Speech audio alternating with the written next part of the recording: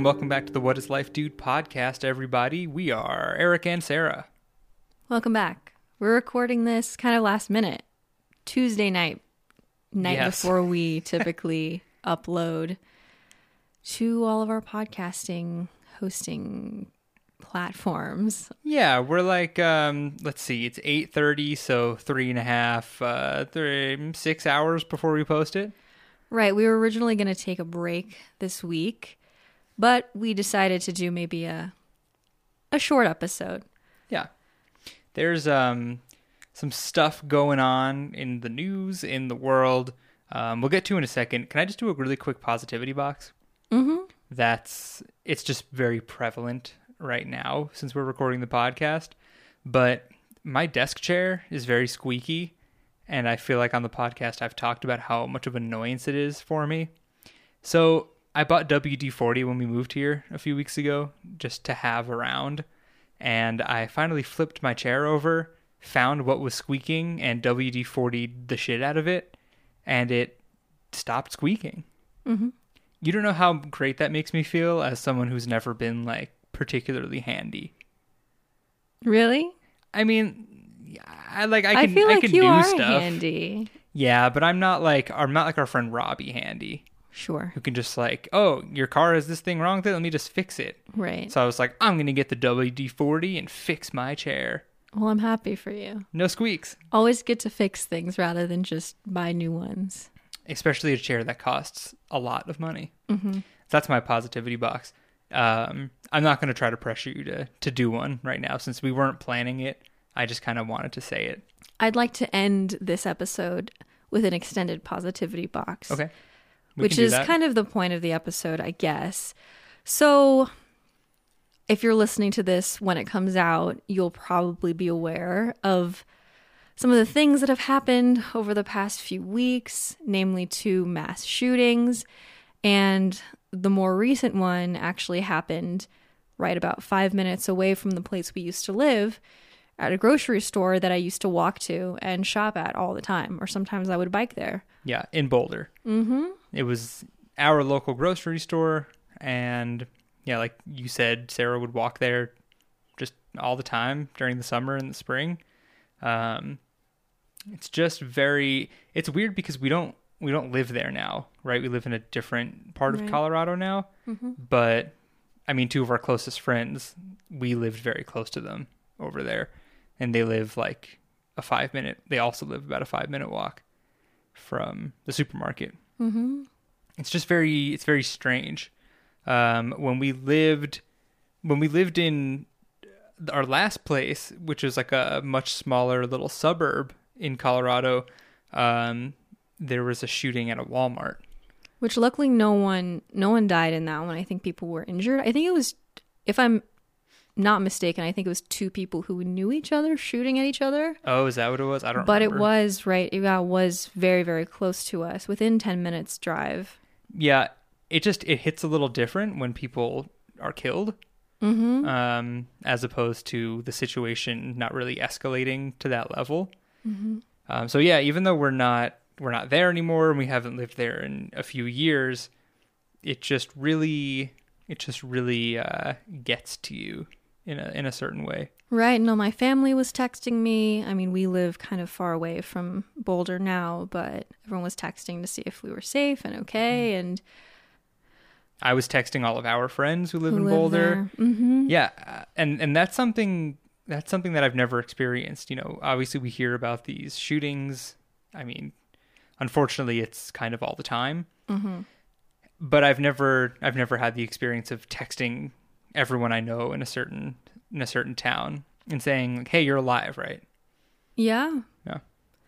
Yeah, it's very surreal, and of course this happened very much while people were still mourning the 8 deaths that happened the week prior.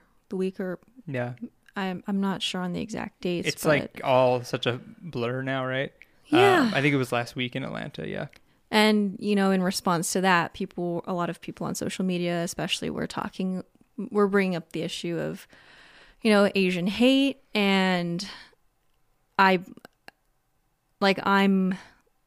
right? I'm half Filipino. I'm very white passing, but my mom isn't. You know, all of my aunts, my grandmother, and it's just it's just been kind of surreal, you know? Yeah, I mean, literally everyone on that side of your family, aside from you and your sister. Yeah. Because everyone else, well, no one else in your family has white kids. Mm-hmm. You know, no one else married a white person aside from your mom. Right. So, like, everyone in your family is very Asian looking. It's really you and your sister who look more white. Yeah, so it's weird to be, you know, definitely, you know, benefiting from being white passing, but also aware that my family isn't, you know, and it's just, anyway, I guess what we wanted to kind of talk about was just, this is something that happened to us last summer too, when everything was happening with George Floyd. It was actually the impetus for us missing 2 months of the podcast. Yeah. Because we got very disillusioned by everything. And right. We didn't want to make anything. We didn't want to like do anything in the public eye. Well, I remember we tried to film or record an episode the week when all of the Black Lives Matter things were trending, I guess. Yeah. And we weren't happy with the episodes, so we didn't put it up because it just felt very kind of futile and negative, and it felt bad. Yeah, and I mean, it should feel bad, but also it felt like we didn't know what we could contribute to the conversation, and that's kind of where we find ourselves again. And it's hard to go on social media without very much kind of losing faith in humanity, which, you know, if you already have baseline depressive personality, doesn't make things better. So I think Eric and I have been talking about all of this today, and I mean, we're also still in the middle of a pandemic and people are starting to get vaccinated, which is great, but I just feel like still on social media, people are just fighting about everything. People are still, you know, it's been over a year now. People still fighting about the efficacy of masks and vaccination and just all of these things. So, yeah, I felt like maybe now is a good time to take a little social media detox. Yeah, it's hard because you kind of, when you're not even just when you're in like the public eye, you know, like all my friends who don't have any sort of social media following, you know, like they're still posting about gun control and mass shootings, right, and statistics. And last week, all my friends posted #StopAsianHate. All of these things that like I agree with and I appreciate and I'm on board with. But then especially when you get into like influencer, famous person territory, it's like something bad is always happening in the very public eye nowadays. Obviously, bad things have always been happening, but as technology progresses, they're more in front of us than ever before. Yeah. Right? And this was talked about a lot last year after the George Floyd incident, where everyone was like, well, this has always happened, but now it's just more public, right? And it's filmed and recorded. Yes. But it kind of feels like these events are occurring so frequently now that social media isn't even what it's supposed to be, right? People aren't really posting about what they do and what they care about and what they create, because there's like this never-ending flow of things you have to come out in support of, right? Because we do support them. And all these creators do support these things, but it's so frequent now that it's like, oh, does this person cook? Is this person a musician? Because now everyone's just posting about awareness for these things, which again, it's tough because it's good. They should be like, we should be talking about it.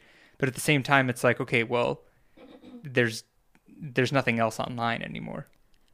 Yeah, I mean, social media has become like another news outlet, but you have to take it with such a grain of salt because essentially you can make a square post with any kind of text alleging anything, and now it's hard to know what's true and what's not. Yeah. So it's just this, double-edged sword. I mean, it's even hard for me to understand what I'm looking for, right? Because it's such a confusing time and such a confusing conversation we're having, right? Yeah. Like today I've seen so many reposts of the same infographics, the same photos of people mourning, the names of the people who were killed, and I'm like, oh my God, I know I'm sad, but because I'm sad, I would like to see something that maybe makes me feel better. Yeah. Like a vegan sandwich or something, right? Right. And then I see someone post a vegan sandwich and I'm like, oh my God, you're not even talking about what's going on. What's wrong with you? Right. And then I'm like, what am I even thinking? I don't even know what I want. It's so confusing. Yeah. I mean, me neither, because it's definitely important to be aware of everything that's going on. I understand that followers of different, influencers and creators want to see those creators like taking a stand for certain causes. But then, now we're in this age where we're questioning what's just performative. Like, are you just ticking a box? Like, getting your statement out of the way so you can go back to advertising or whatever. So it's all very, very murky, Yeah. And Eric was saying, like, these things are just like, there's always bad news, essentially. And prior to maybe, like, I don't know, beginning of 2020, it was a conscious decision I was making to not consume the news and also not be politically active because it was making me so depressed. And it's been hard for me to find the right kind of balance between like what my responsibility is to know and to say and to support versus like basically caring for my own mental health. And then also we come into this this question of like, if we are creators, if we have been able to cultivate some kind of audience, what is our responsibility to them? And I've mentioned in past episodes that I've had this sense that I've been pining for, like, when I started my channel, the first few years. And when I would always think back on that time, it would feel very like lighthearted and fun. I feel like my videos were a lot more humorous, and that was something that people liked about me. And I know that because I would get comments about it. And the tone of everything feels so dark now, and it feels like very inescapable. And I wonder if maybe the best way I can help people would be to actually go back and channel some of the happier, more uplifting things that I used to be able to create. Well, what I'm thinking about is, how there's that whole group of people online that tells athletes, musicians, influencers to basically shut up and do your job. Like, don't tell me who you're voting for. Yeah. Don't tell me what social issues you care about. The famous example is LeBron James. I think there was some sports announcer that basically said on live TV, like, just shut up and dribble. Like, don't talk about politics. We don't care how you feel about Trump. Just shut up and dribble. You're paid to play basketball. Go do it. And there's that whole group of people. Where, like, if anyone posts something mildly political on Instagram, they'll be like, shut up, just sing. You're a singer, Halsey. Just sing. Yeah. And I absolutely disagree with people saying that. And I think people with the social media presence should have every right to talk about whatever they want to talk about. But I think for the other side of people, the other camp of people, I think we should also normalize not constantly talking about it. Like, it would be nice if it was okay for, and maybe it is, and maybe I'm just kind of, I don't know if projecting would be the right word. Maybe I'm just overthinking, but I'm like, it should be okay for an influencer or a celebrity to post about what happened in Boulder, post about what happened in Atlanta, post infographics about crimes committed against Asian Americans, and then go right back to posting a video of them singing in the studio for their new upcoming album. Like, it should be okay to do both and be like, okay, look, we talked about the important things, but also this is what I do, and I do it to cheer people up. So here's some content of me doing that. Maybe it'll make you feel better in this time. Right. I'm hoping to kind of do that because I felt very just kind of paralyzed by everything happening. And even saying that feels a little weird because it didn't happen to me. Do you know what I mean? Like, there's also some guilt there. Like, there are some people who can't just go back to normal. But yeah, I mean, like, it just occurred to me that, like, me being overwhelmed and saddened by all the information isn't really allowing me to help anyone. And I know a lot of people who are creators or musicians too, who are offering like live stream concerts and such throughout the pandemic. Like, a lot of people were really happy about just like having some way to connect with creators that they admired, even though they were isolated, you know? So I feel like it would be good for my mental health and maybe for other people who watch my stuff to just have like a normal vlog or something. Yeah. To disconnect from all the bad stuff temporarily. Yeah, it's the whole topic is very confusing. Yeah. And I hope that at no point throughout this entire conversation did I sound like a bad person who has no heart or feelings for other people. Because that's not what I intended. Right. Yeah. I mean, I don't even know how to it's just confusing, right? Like, clearly I need to do more unpacking of it. I mean, so with that being said, I think we should kind of I mean, it's basically what I just said about talking about the important things, but also then going back to what you do. So I think for us in this conversation, the other thing we wanted to talk about during this episode before we had planned on talking about everything we just talked about was kind of our current situation with music and making music together. So do you want to pivot there? Sure. So this is such a long saga, our musical journey, because we recorded our first like cover song together back when we still lived at our first place we lived together, 2018. Yeah. And I think we re-recorded it and then we did a music video, well, we recorded our first cover song when you lived in California. Oh yeah. And I lived in Boulder. I recorded my part and sent it to Eric. Luckily, I had a nice microphone. Which it's right here in the room, and I was recording acoustic guitar with it earlier. Right. That's how we knew we were meant it to be. Thank you, Sarah's dad, for allowing me to use that microphone all these years after you bought it. Right. So, I mean, that is a crazy thing to think about, too, because both of the microphones that I own, I got when I was in high school.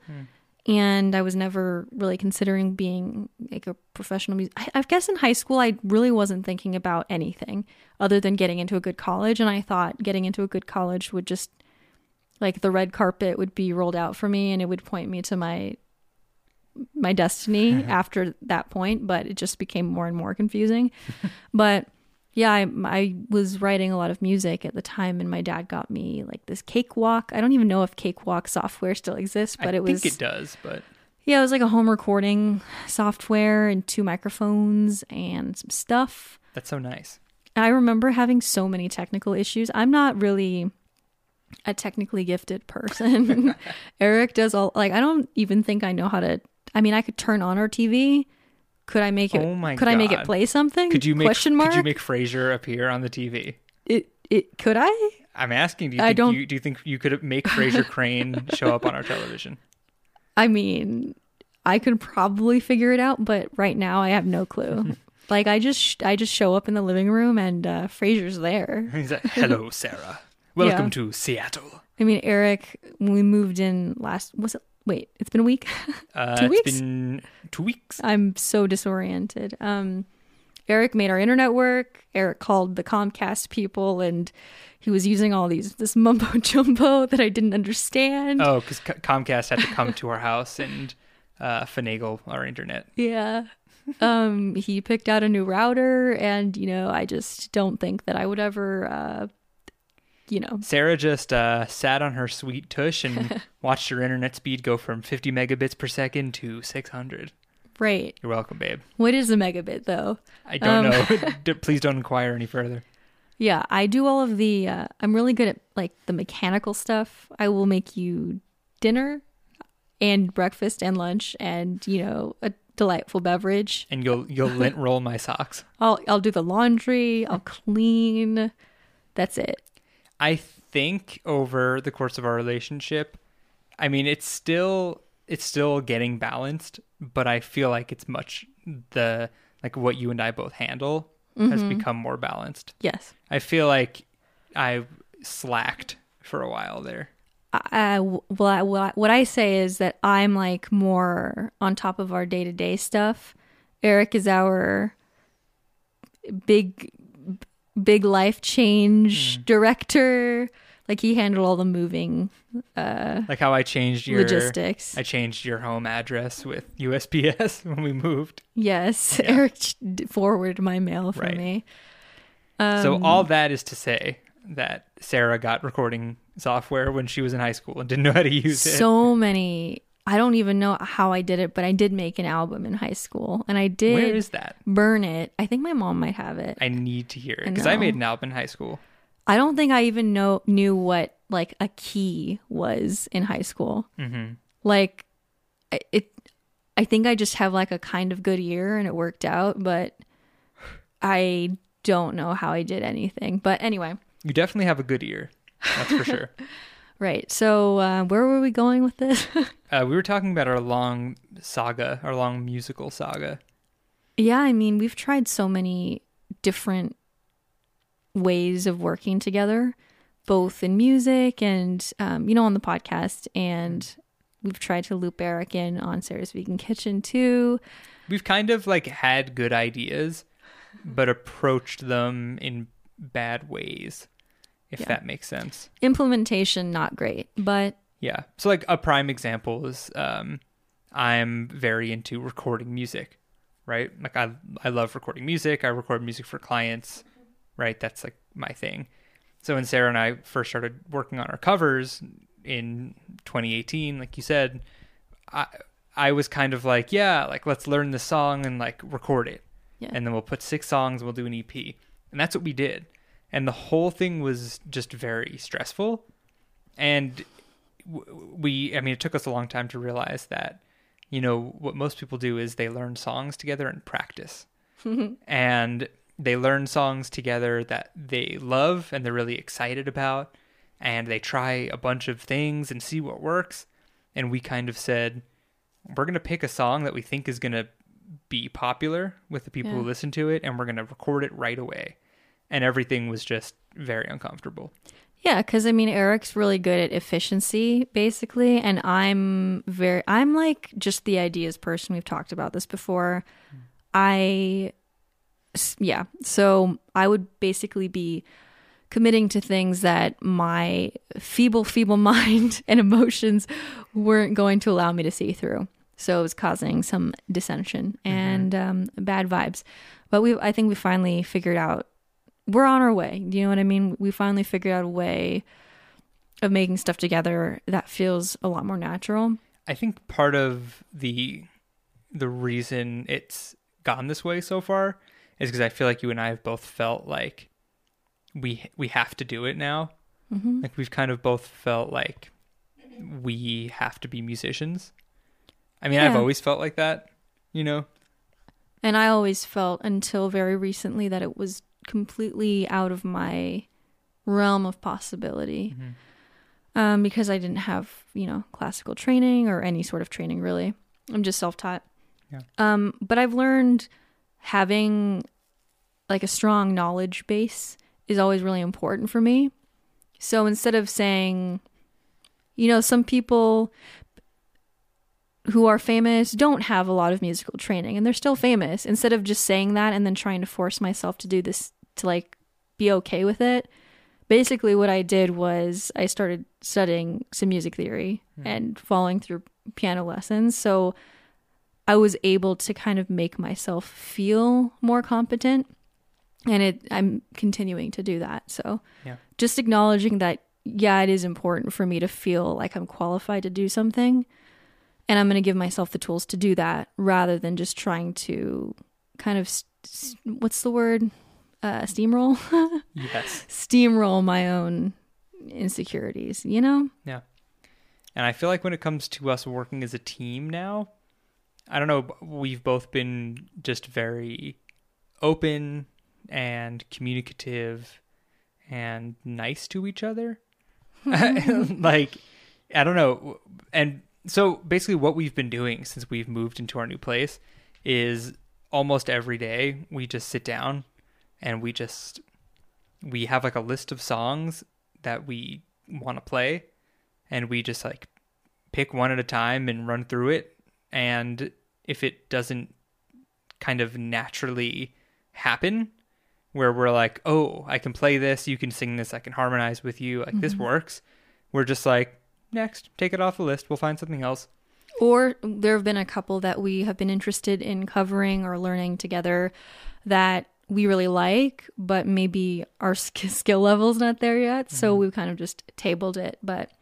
And it's funny because when you say skill level, it's like, it's mostly skill level as a duo. You know, it's like us working together and like nailing harmonies. Because it's just, you know, so much changes when you're working with someone else and you have to learn how to be a musician with another musician. Right? It's very, very interesting. I don't know if I feel that way, because I also feel like I've talked so many times on the podcast about how my depressive phases, basically when I'm in the middle of one, I completely end up disconnecting from my art, which is weird because everyone says, there's so many examples of these people with really intense mental illness being creative geniuses. And I know there is that connection, that kind of suffering is almost this food for creative thought. Yeah, I was going to use the word fodder, but it didn't seem right. I don't know. It. Yeah. And it's like, for me, I'm never usually creating when I'm at my lowest. It's like kind of in the space, but it's like when I'm on the upswing. When I'm feeling really good, I'm usually pouring all of my energy into my job, which is kind of sad, you know? When I'm feeling really low, I'm not really accomplishing much of anything. But all the thoughts are kind of brewing, I guess. I guess that's where a lot of the seeds are planted. Right. And then once you feel a little bit better, you can... Yeah, it's like when I'm climbing out of the dark abyss that I'm like, oh, I'm going to start creating and writing. Yeah. And so unfortunately, the entire time we were in San Diego, even though, you know, as we mentioned, we kind of moved there to give ourselves the like financial freedom to pursue music more fully. I was just so depressed the entire time I was there. I realized I really wasn't singing at all. I wasn't writing at all. I was very inconsistent with piano playing too. Yeah, and like we've talked about, just knowing that other people are around. Yeah. It just made it more difficult. I mean, I think everything I made for clients when we lived there was just not as good because I just didn't feel like I was in the correct space. Mm-hmm. And everything came out like a little dull. Sure. I don't know. Yeah, I mean, it's just so weird to observe the difference in what I say matters to me and what I actually spend my time doing. Mm-hmm. It's like a little shameful. You know what I mean? Yeah. And like you said earlier, I think the reason why our musical ventures are working out better now, how you said it's because we both feel really compelled to make it work, is because I was in such a low place before, and I spend so much of my life's, like, my biggest passion is just thinking about the human mind and making art about that can help people. It just feels like the only thing that matters to me. Mm-hmm. Like, I mean, this is sad, but when people ask me what I do, or if family asks me like, oh, like, we're going to go visit your family this week for Passover Seder. And everyone's going to be like, oh, how's the job going? And I always kind of just brush it off because I don't really like talking about it. Yeah. Not like I'm ashamed or anything, but it's not... I'm passionate about feeding people. I love to feed people. It's like, it feels like cooking should be my hobby and creating stuff should be my job. Like my, and this, I know what you mean, yeah. This actually, we didn't even talk about this before we started the episode, but we just watched Soul. Yeah. I wasn't sure if you wanted to talk about it today or next week or something. Yeah. I mean, we can just touch on it, but yeah, we watched is it Disney or Pixar or both? It's Disney Pixar. They merged. Yes. That's like fucked up beyond belief, in my opinion. A real power couple. Hey, more like multimedia conglomerate. So we watched Soul, the Disney Pixar film that came out last year. It's about I don't know if he's a struggling jazz musician, but I'd say he is. He is, yeah, but his job is jazz music teacher. Mm-hmm. But yeah, so I guess he is a struggling jazz musician because that's what he wants to do. Yeah. And he basically he basically gets his dream gig, and he's so excited about his gig that he's wandering around New York City and he dies. I think he's distracted. So funny that this is such like they bring up so many deep concepts, but the fact that it's a cartoon, like, you could just get away with so much. He's just absentmindedly like walking home and he dies. Yeah. Just sheer negligence. And you're like, yep, totally happened. I don't even know if I can explain like what the rest of the movie is about. Right. I don't want to give any spoilers, but basically the main question that's being asked is, what is purpose? Where do we find our purpose? Is it something we're born with? Does the soul choose the purpose? Yeah, maybe we're born with it. Maybe it's Maybelline. I was hoping you'd say that. Yeah.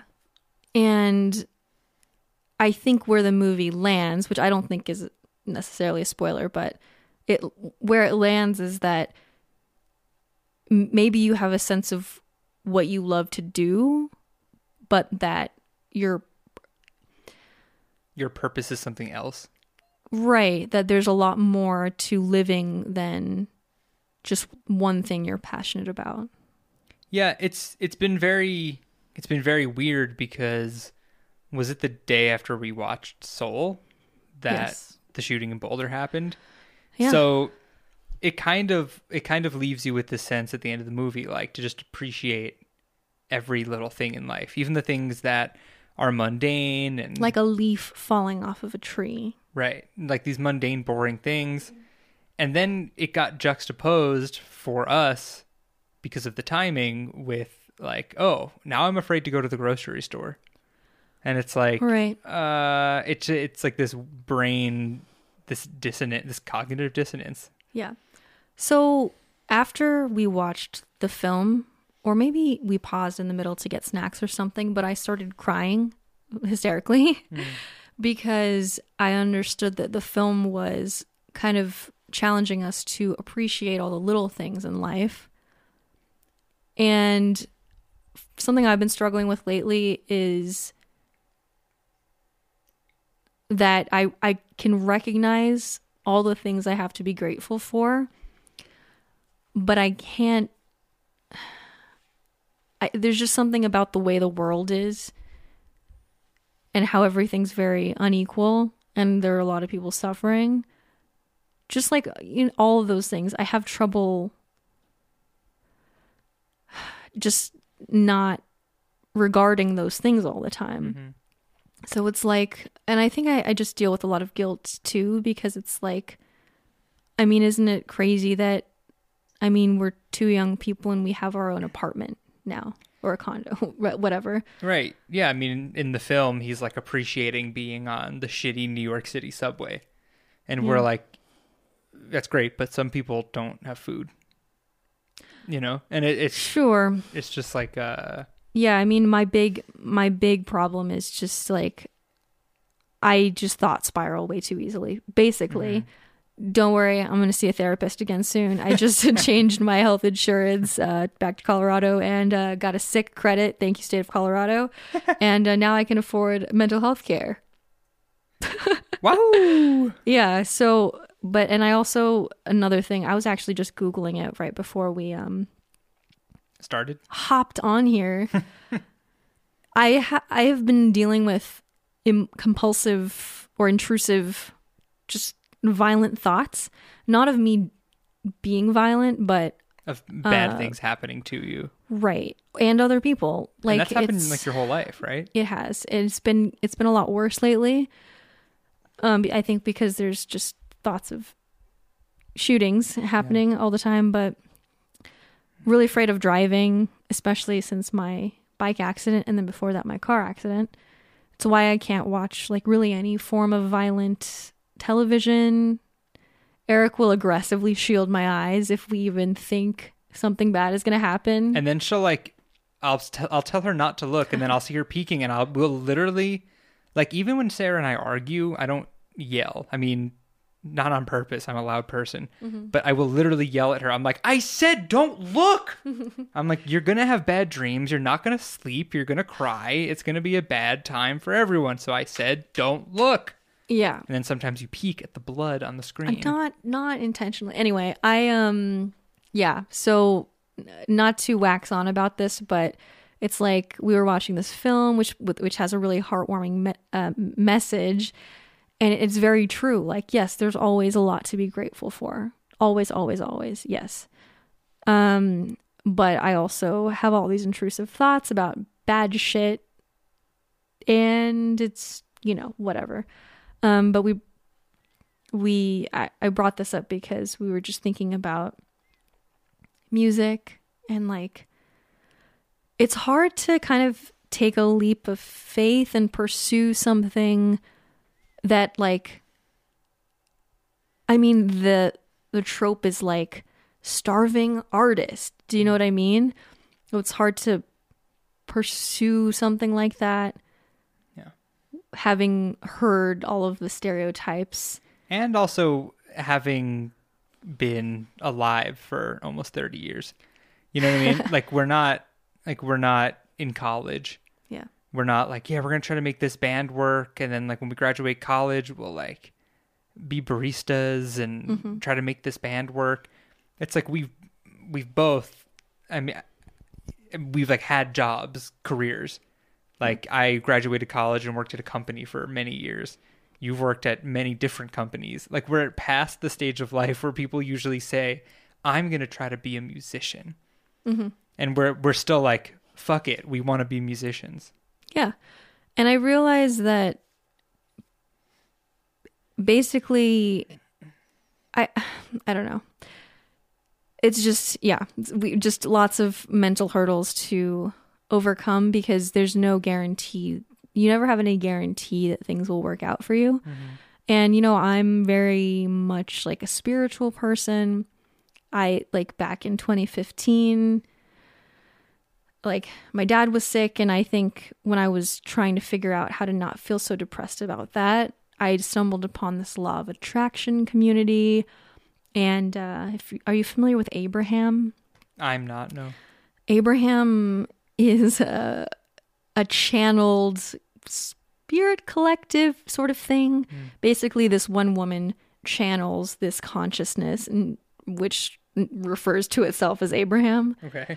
Which just like relays all these messages about, have you ever heard someone saying like, stay in the vortex? It's in your vortex. No. It's just like the lingo they use for like, you create magnetism with your positive thoughts and then you attract good things to you.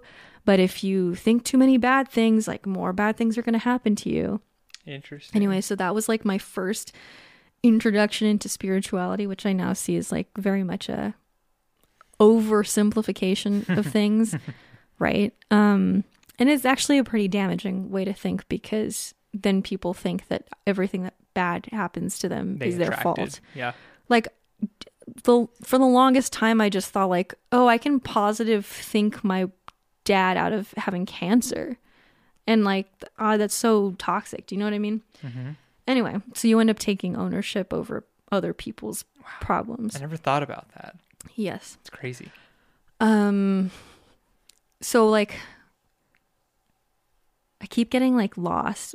Yeah. Anyway, I'm in this like, I know what I was saying. I've just been following all the spiritual rhetoric for so long, and I am inclined to think that everything has a deeper meaning, and that the bad things that happen to us are for a reason, and that we're to learn from it. And I try to tell myself that all of the dark things that I've thought and have gone through maybe are happening to me so I can help other people. But it's very hard sometimes to keep believing that when you don't have the evidence yet. Yeah. And so I feel that way with my depression, because it's still with me and it still affects my life. And I also feel that way with is the music thing gonna pan out? Mm-hmm. And I mean, I've lowered my, like, not that I've like lowered my standards or aspirations or anything, but for me, like, I'd be happy to just be a musician and have it pay my bills. Like, I don't need vast amounts of wealth. I just want that to be what I want that to be my function in the world, basically. Yeah. We wake up, we write a song, we do some recording, and we go to sleep, and that's how we get paid. Yeah. Something like that would just be nice, right? Yeah. You know, it's interesting. I was listening to Rhett and Link's podcast, and Rhett kept using the word interesting, and he was berating himself because he kept using the word interesting and was trying to find a different word. Mm-hmm. And now I hear myself saying interesting over and over again. It's okay. And I'm like, oh my God, what's happening? It's happening to me too. But what I find so fascinating is that ever since I was little, I wanted to be a musician because I wanted to make people feel the way I felt when I listened to music. Mm-hmm. Just moved and inspired and motivated. And, you know, I like My Chemical Romance a lot. And their audience, just because of, I guess, what their music is like and what their lyrics are like, I guess they have a lot of people in their fan base who just have, I don't know, I feel like I've started this the wrong way. Basically, a lot of their fans have said to them, you guys have saved my life, right? Yeah, you hear that all the time, you know? And once I started interacting with the My Chemical Romance fan base, I was like, I want to be that person where someone's like, you made music and it saved my life. Like, that's just what an amazing feeling that must be. Mm-hmm. So now that I'm older and we're making music together and I'm hearing what you're singing about, I feel like I'm not able to produce the music or the lyrics that speak to those people because I've never personally really been through it. But I feel like that's partially why I'm so called to make your music with you, is because of the effect that it can have on people. And I'm like, I want to be a part of that, and I want to contribute to that feeling. Mm-hmm. Yeah. Yeah, I mean, that's why I've realized that I have to at least give this my best shot rather than just kind of relegating it to, hobby status as I have been for my entire life, really. Is that like, when I think about everything that has really impacted me, it's mostly music. Yeah. Like the things that, I don't know, it's such a very universal language. Everyone has songs that make them feel things. The same song can mean different things to different people. Right? I associate different songs with different people in my life and different times in my life. I think like it's interesting, like food does that too. Mm-hmm. Food is another language, but it's very it's much less rare than music, right? I make meals 3 times a day, and you make a song. Right. You release like 1 album a year max, probably, if you're a professional musician. Literally Taylor Swift. Right. So it's like, for me, it just doesn't feel. It's not as impactful. Yeah. Every instance of it isn't as impactful. Yes. Yeah. Can we talk about the song we just made together for a client? Oh, sure. Do you want to talk about that experience at all? Sure. I think it would be fun. It was a good example of us kind of overcoming a bit of a roadblock, I guess. Mm-hmm. Yeah. So there's this guy that I do a lot of music work for. It kind of started as me making music for his company, and now our relationship is partially that, but also partially more like personal things. So he basically texted me and was like, "Hey, I want to I wrote these lyrics for a song about my daughter, and will you turn it into a song?" And it was like this really heartfelt song. And he was like, "Oh, would Sarah sing on it? Because I want a female to sing it." So I asked Sarah, and she was like, "Sure." So the process was really difficult for a few reasons. The first being, I didn't know what the hell to write because the song was so personal. And it like I said, our relationship started by me making songs about like what his business revolved around. Mm-hmm. And it's just much different when he's like, "Here's this heartfelt song about my daughter." I'm like, "Oh my God, this has to be good. I mean, it has to be really good." And then I started spending so much time on it where I was like, I can't charge him for all this time. I'm taking so long to do it. Mm-hmm. And there were like all these just aspects of it that were challenging.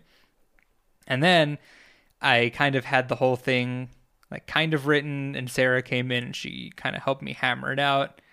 And then once all the instrumentation was recorded, we're like, okay, it's time to do vocals. And Sarah was like, "Okay, what am I singing here in the verse?" And I'm like, "Well, like something like this." And Sarah's like, "Something like this? No, Eric, tell me what to sing. You're supposed to have written the song." And I'm like, "Yeah, You're like, I wrote the chord progression." I'm like, "I wrote the chord progression, and it's kind of going to go like, Sarah was like, "Oh my God, why are you doing this to me?" But it worked out kind of nicely. Right. Explain. So he's actually lying. We are no longer together. What? We're recording this remotely. I'm back in San Diego. Thank God for minimal latency. Am I right? Anyway, so yes, you're right. So this isn't a situation like, listen, we have had some disastrous recording attempts sessions at making music because I have some issues with hearing myself properly that I am not going to even attempt to explain here. And I have some issues with keeping my cool. Yeah, so I mean, what it really boils down to is that the entire time I've been making music, I've also been recording it, right? Like ever since I started writing songs, I would record them on my dad's computer. So writing and recording go hand in hand for me, and I'm extremely used to recording music. Yeah. Whereas Sarah has always just performed music and just written songs and played them on guitar and sang them. And you've never really been... No. You've never like gone into the recording process. No. So it's difficult for me. Hearing yourself in headphones is hearing yourself monitored to yourself while singing is different than hearing yourself in a room. Mm-hmm. Anyway, so in the past it's been very frustrating, and quite often we just like try for a while, and either my voice would get really tired and we give up, or it would take many sessions, or I'd have to like kick Eric out and do it myself over like multiple hours. Because Sarah's recording the same line over and over again and I'm just staring at her. I'm a perfectionist, yes. Yeah. And I'm also very self-conscious, so it's... Anyway, basically I realized there's just certain things I'm going to have to get over in order to get what I want. Mm-hmm. In order to get to the place that I want, there's just a lot of resistance that I need to overcome. And you do it piece by piece. And one of them is singing in front of other people. And the barest minimum example of that is singing in front of Eric. So, basically it was getting a little, contentious as we were trying to record the vocals, and we just pushed through it and it ended up sounding fine. I think it sounded really good, but the thing that stood out to me about the process was how I wrote the chord progression and I wrote a very like bare bones melody, right? Like I mentioned, I was like, it's something like this. And Sarah just has this natural knack to like fill in the blanks kind of and be like, oh, okay, well, if you want to kind of sing something like this, like I could sing this. And then she'd sing something beautiful. Well, actually, you'd sing like 4 different things that were all good. And I would kind of choose that one's the best. Yeah. And then you would like do 5 takes and nail it. Right. And I'm like, oh my God, this is actually just working. Whereas in the past, it just kind of stayed contentious. Yeah. And we either were like, okay, we're not doing this song. Or we do the song and release it. And we, mostly you, because you were the vocalist, would be like, I don't really like how I sound on this, but... So I don't want to show it to anyone. Yeah. Yeah. And then it's out on Spotify and it's just like this whole thing. Yeah. Right? And just the fact that that hasn't been happening in the last 2 weeks. And it's not like I don't know. There's just something that feels so right about doing it this time. There's no like faking it. There's no pushing through it. It's just like, yeah, we're just making music together now. It feels good. Yeah. I think it's because I don't feel like I have a backup anymore. Like obviously, well, I've taken kind of like a hiatus from Sarah's Vegan Kitchen, but I am in theory going to start making videos again this week. But I just know that I can't do that for the rest of my life. And so I'm like, okay, everything that I need to become and become okay with and accomplish and get good at to be a musician, I'm going to do it. Whether it's, overcoming anxiety about recording or being more disciplined about making time to write, not running away when something becomes difficult and just saying, oh, I'll wait till I'm inspired again, basically. And so I've been writing a ton. I have mentioned before, but I'm very scattered in my workflow, whereas Eric will start one thing and see it through. I'll start like multiple things. And as soon as I hit a wall with one thing, I'll move on to a different thing, which, is fine sometimes.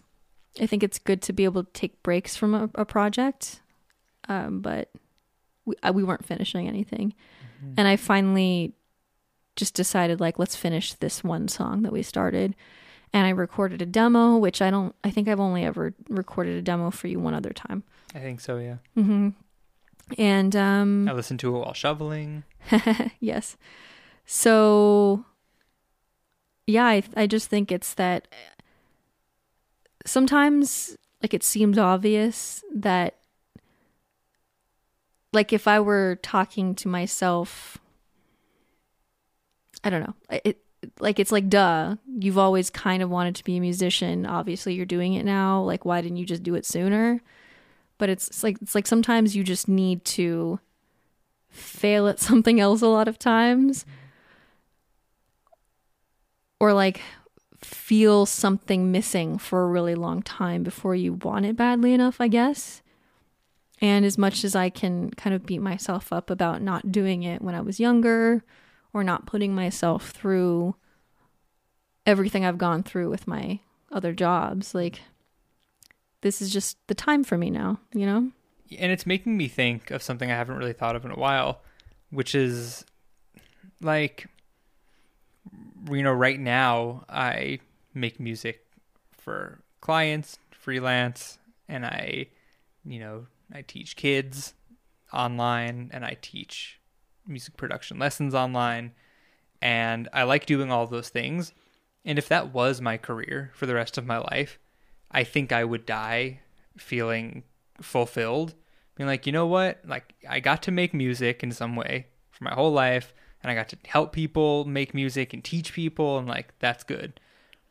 But I don't know why it's taken until like really this moment to remember how I felt as a little kid, which was, if you don't become a person that goes up on stage in front of a huge crowd and plays your music, you're a failure. Mm-hmm. Like, I've literally, like, when I was younger, that's like the only thing I thought about. And it's weird because I think in some sense, feeling so fulfilled by what I've been doing has kind of like kicked that out of my brain a little bit. It's like, look, you're fine. You're doing music and you're helping people. But like that thought's like kind of flooding back.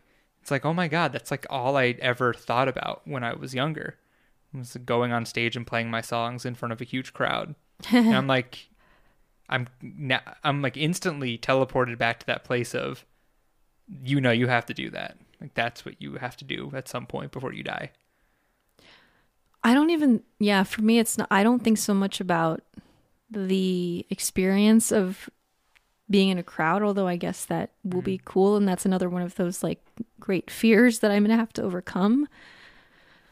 But like, for me, I've just always, like, writing and singing are just two of those things that always came naturally to me.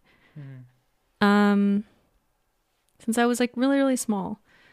And I remember being so shy in elementary school, but I remember we got a Nintendo 64, my family, and we were playing Legend of Zelda: Ocarina of Time, and I created this big picture book. I may have talked about it on the podcast before, but basically I like wrote out my own Ocarina of Time storytelling, and I printed it all out, and I cut out like each page, and I used like the construction paper, and I illustrated the whole thing.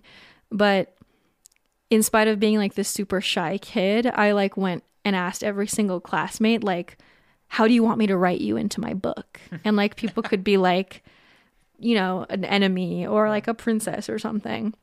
And I asked every single person. Actually, I remember this one kid asked me to make him into, he was like obsessed with birds. This is a random memory, but he was like, can you make me into a peregrine falcon? So I wrote one of those into the book. And he is now an honored ornithologist. Yeah. Maybe I'll have to look him up. So this was like, writing has always been my way of connecting with people, basically, and making people feel included. And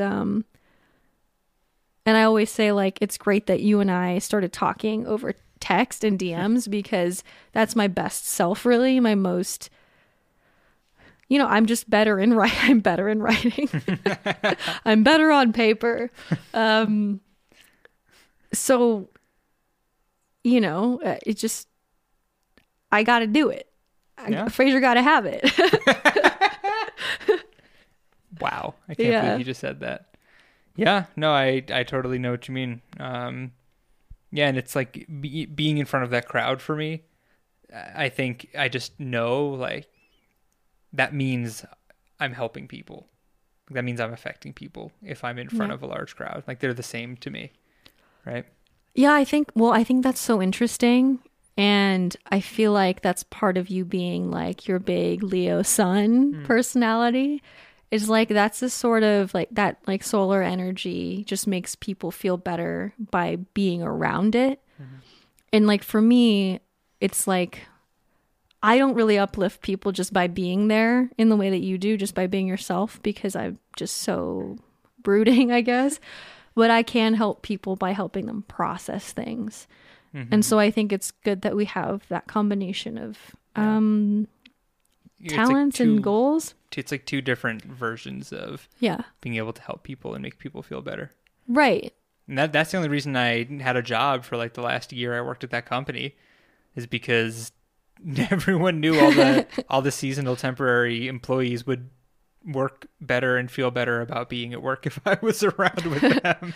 Right. I wasn't really doing much else. Yeah. I was the hype man for the warehouse. Yeah. It's funny, like, we're just very different. I think complementary, though. I think we mentioned this in the last episode, but we've watched like a handful of Howard Stern interviews with... He's such a dick. I really hate him. He's such a dick. We've watched a bunch of his interviews with various musicians, and I just am thinking about how different our interviews would be with various people. I mean, we were watching him interview Paul McCartney 3 years after his wife, Linda, of 30 years, died. Yeah. And Howard Stern was like, oh, it must have been real awkward having sex for the first time with a new woman, right? And Paul was like, I'm not going to answer that.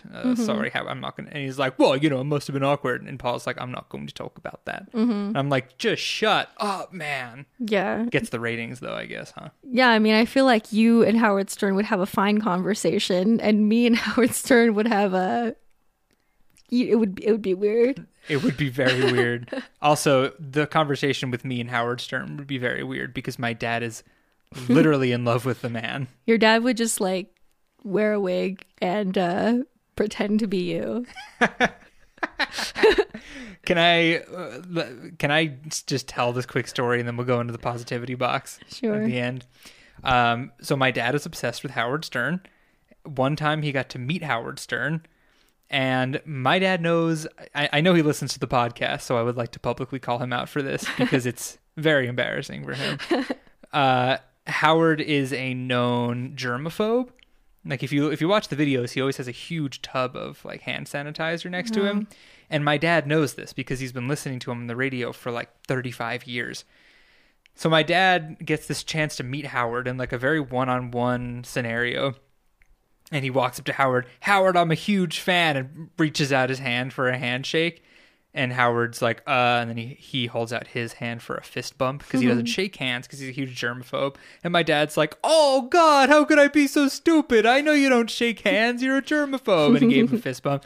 And I swear to God, Dad, I know you're listening. I know it's the most embarrassing moment of your life so far. And I wanted everyone that listens to the podcast to know that happened, that my dad did that. So I think it's okay. Shit happens. He was very excited. You pulled a bonehead move. I mean, I'm sure a majority of people don't know that, though, so he's probably used to it. Yeah, I think it bothers my dad because he really, really does know that. And I think for him, it's like, I'm such a big fan. I know this. Yeah. I know it. And he screwed the pooch. Also, yours and my different ways of being a fan are really funny because I can just see you like your dad maybe going up and chatting up someone if we saw like Rhett and Link at a grocery store or something. Yeah.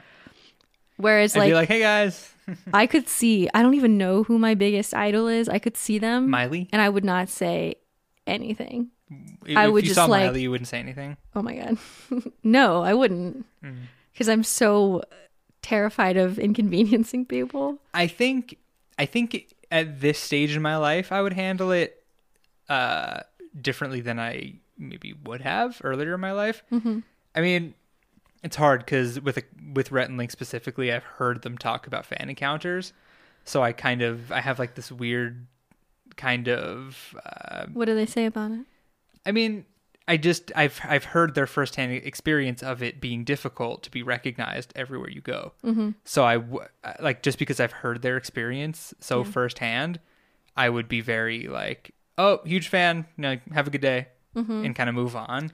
Right. I don't like, if I saw Billy Joe from Green Day, I would like, it's one of those things where I on one hand, I would hate to inconvenience the guy, but on the other hand, I'm also literally I am you, actually. Yeah, and on the other hand, it's like, you're the reason I play music, and do I not tell him that?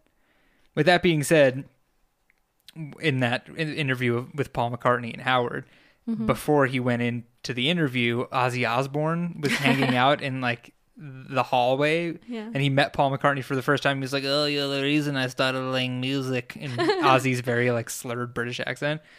And I was like, what must it be like for Paul McCartney to be told by literally everybody who plays music who meets him, including huge superstars like Ozzy Osbourne, that you're the reason they started playing music?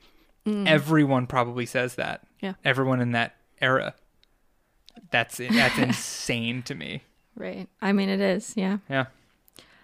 Right. So positivity box? Sure. Okay. What is my positivity I don't know. box? You seemed like you had a plan at the beginning. I don't know. I mean, the music thing is my positivity box. It's like the first time I'm actually getting shit done.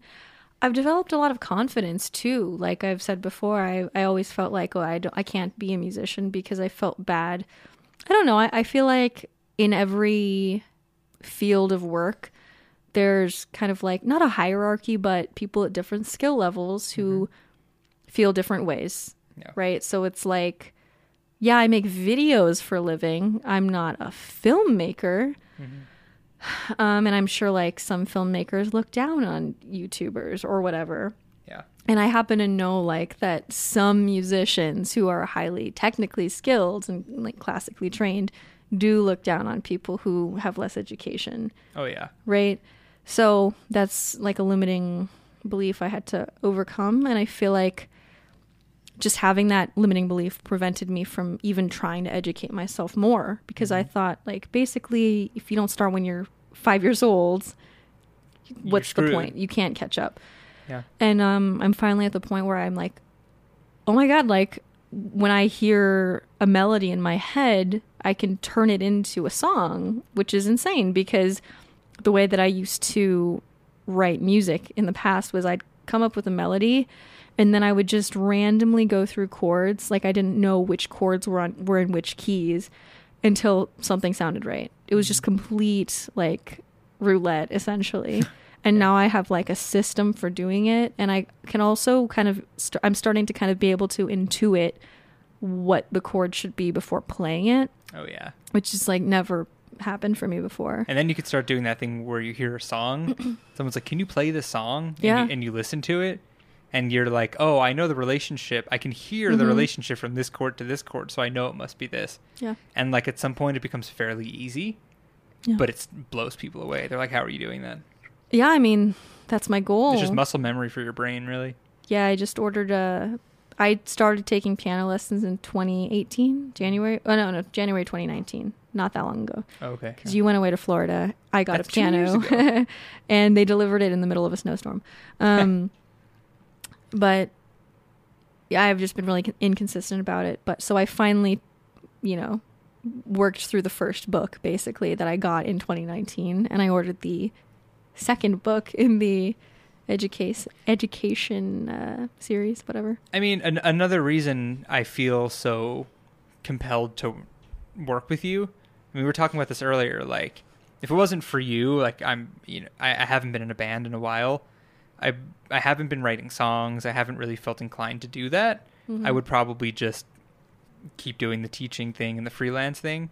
But, like, since you exist in my life with your music and your message, I'm like, well, yeah, I'm going to work with you on this thing, right? Yeah. And I just think it's so fascinating that you're so good at writing songs, because most people aren't. Like, most people can't really do it. And that's not to say like a lot of people can write songs, but to write songs that instantly like grab you or make you feel something is rare. So I'm like, wow, that's pretty neat that we found each other. So I'm going to want to jump in on this project because it's great. Right. Yeah. And I mean, I don't know if we made this clear enough when we were kind of making our segue into the music topic, but I see this as connected to kind of the other stuff we opened the episode with, because, you know, at some point, just being aware and talking about the bad things happening in the world, like at some point that's not enough. Like at some point you need to find another way to contribute to make people's lives better, I think. And this is like my way of doing that. Yeah. And so I'm trying to just kind of, I'm maybe going to not open Instagram for a while. Maybe I'll just upload to stories and not check anything. Because I like doing that. Yeah. And just really go on like a little bit of a creative binge. I might temporarily unsubscribe from all the subreddits that are about politics or news or anything like that, so then I can still go on Reddit and but only see the enjoyable, lighthearted stuff like music and sports and whatnot. Yeah. So that does sound like a good plan. Did you have a positivity box? My chair at the beginning of the episode. Besides your chair. Besides my chair. We have a list of movies we want to watch that are about music. Those honestly, like, I can't understate their importance in getting me into this like vibe of like, you are a musician, because it's like we're seeing all these people from vastly different backgrounds, vastly different like mental states, vastly different levels of support, like musically as they were growing up, and they all ended up, you know, becoming musicians. So just the more variety I can see and who's able to become a musician is really encouraging for me. And to see the odds some people overcame and the demons they were battling with, I think is... Yeah. I agree. All right. Well, is that it? I think so. This ended up being way longer than planned. Yeah. Yeah. That's how it goes, though. Well, thank you guys so much for listening. We will talk to you next week about what? Who knows? But we'll see you then, or we'll be square. And I don't know what I'm saying now. It's time to go to sleep, apparently. I want chocolate. Let's eat some chocolate. Thank you. And we'll send it off with our supporter shout out. Hi, guys. We're pausing this conversation for a few moments to give a big thank you to our supporters. These are our listeners who make a monthly contribution through Anchor, which is our hosting platform. If you'd like to become a supporter as well, you can visit anchor.fm/whatislifedude and click on the support button. And if you enjoy the show, another great way to support us is by giving us a positive rating and a review on iTunes. Just takes a few moments and it helps new listeners find the podcast so we can continue to grow our community. So thank you so much to everyone who supports us in one way or another. This podcast wouldn't exist without you guys. So without further ado, shout out to our Anchor supporters: Inga Pfeiffer, Morgan Lassiter, Jennifer, Scotty Draper, Glenn Ames, Kevin Dooley, Jessica Chelgren, Marie Zimmerman, Nina Schmidt, Izzy, Reem, Alexis Dooley, Annalise, Nadia, Merv, Teresa Madara, Kelsey Pritchett, Ellis Adler, Anna Dureka, Megan Stewart, Samantha McIntyre, Dylan Schaubin, and Sarah Creighton.